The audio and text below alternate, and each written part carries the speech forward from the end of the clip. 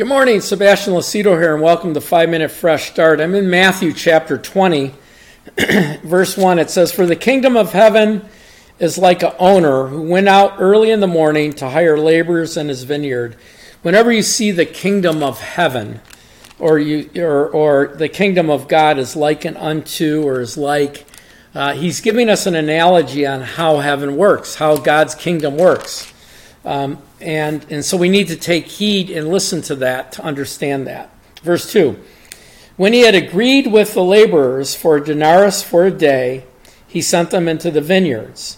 And he went out on about the third hour and saw others standing idle in the marketplace and said to them, 'You also go into the vineyard. Whatever is right, I will give it to you.' So they went out, and again he went out about the 6th hour, 9th hour, and did likewise." So he did the initial group, then 3 hours, then 6 hours, then 9 hours. Verse 6, "And about the 11th hour he went out and found others standing idle and said to them, 'Why have you been standing idle all day?' They said to him, 'Because no one hires us.' He said to them, 'You also go into the vineyard, and whatever is right, you'll receive it.' So when evening was come, the owner of the vineyard said to the steward, 'Call the laborers in and give them their wages, beginning with the last to the first.' And when they came who were hired in the 11th hour, they received a denarius. When the first came, they supposed that they would receive more. They likewise received a denarius. And when they had received it, they complained against the landowner, saying, 'The last man, having worked only 1 hour, and you made them equal who have borne the burden of the heat of the day.' But he answered one of them and said, 'Friend, I do you no wrong. Did you not agree for 1 denarius? Take what is yours and go your way. I wish to give to the last man the same as you. Is it not lawful for me to do what I wish with my own things? Or is your eye evil because I am good? So the last will be first, and the first will be last. For many are called, but few are chosen.'" Amen. So, it's almost, if you think about it, you can get a burn to this, right? That someone works 1 hour and someone works 12 hours, and they get the same amount. So we have to look at the story to understand, what is God talking about? God's fair, God's righteous, God's holy, right? So why is he paying the last as much as the first? And why is, someone that had worked longer receiving the same? The Bible says actually that the one that took a burn to what God did said, "Why have you made us equal?"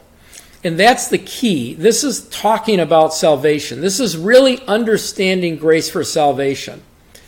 All of us are sinners. All of us have an evil resume. All of us have, different sins, and we bring different baggage into the body of Christ.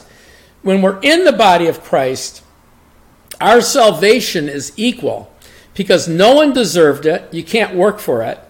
No one earned it. It's a gift, right? And so when you look at this, it really, there's two sides to the story.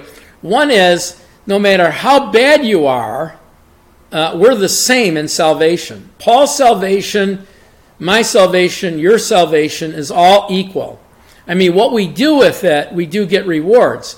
But our salvation's equal. We all have come into the body of Christ. All our past sins are forgiven.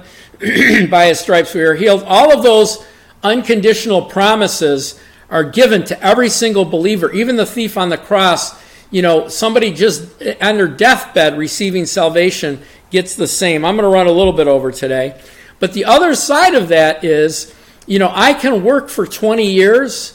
Billy Graham worked for 50 years. You can work for a week. Again, salvation is the same. We have rewards. There's gold, silver, precious stones, wood, hay, and stubble. But at the end of the day, salvation is for humanity, and your resume doesn't matter. Your works don't matter. How long you'll work for the Lord. I mean, you have again, a person dying on their deathbed, and me, I've been saved for over 40 years. We have the same salvation. It's the same Jesus, same blood that covers my sin, I have a sonship. I have all of the unconditional, promises of God in my life, just like that person that died on their deathbed. That's what that parable means. God bless you guys. Please share this with family and friends. Please use our materials. We have workbooks and tools for you to grow in your faith. Let us join you on your journey, and then help support us. Donate to us at watchersoftruth.com. God bless you guys, and have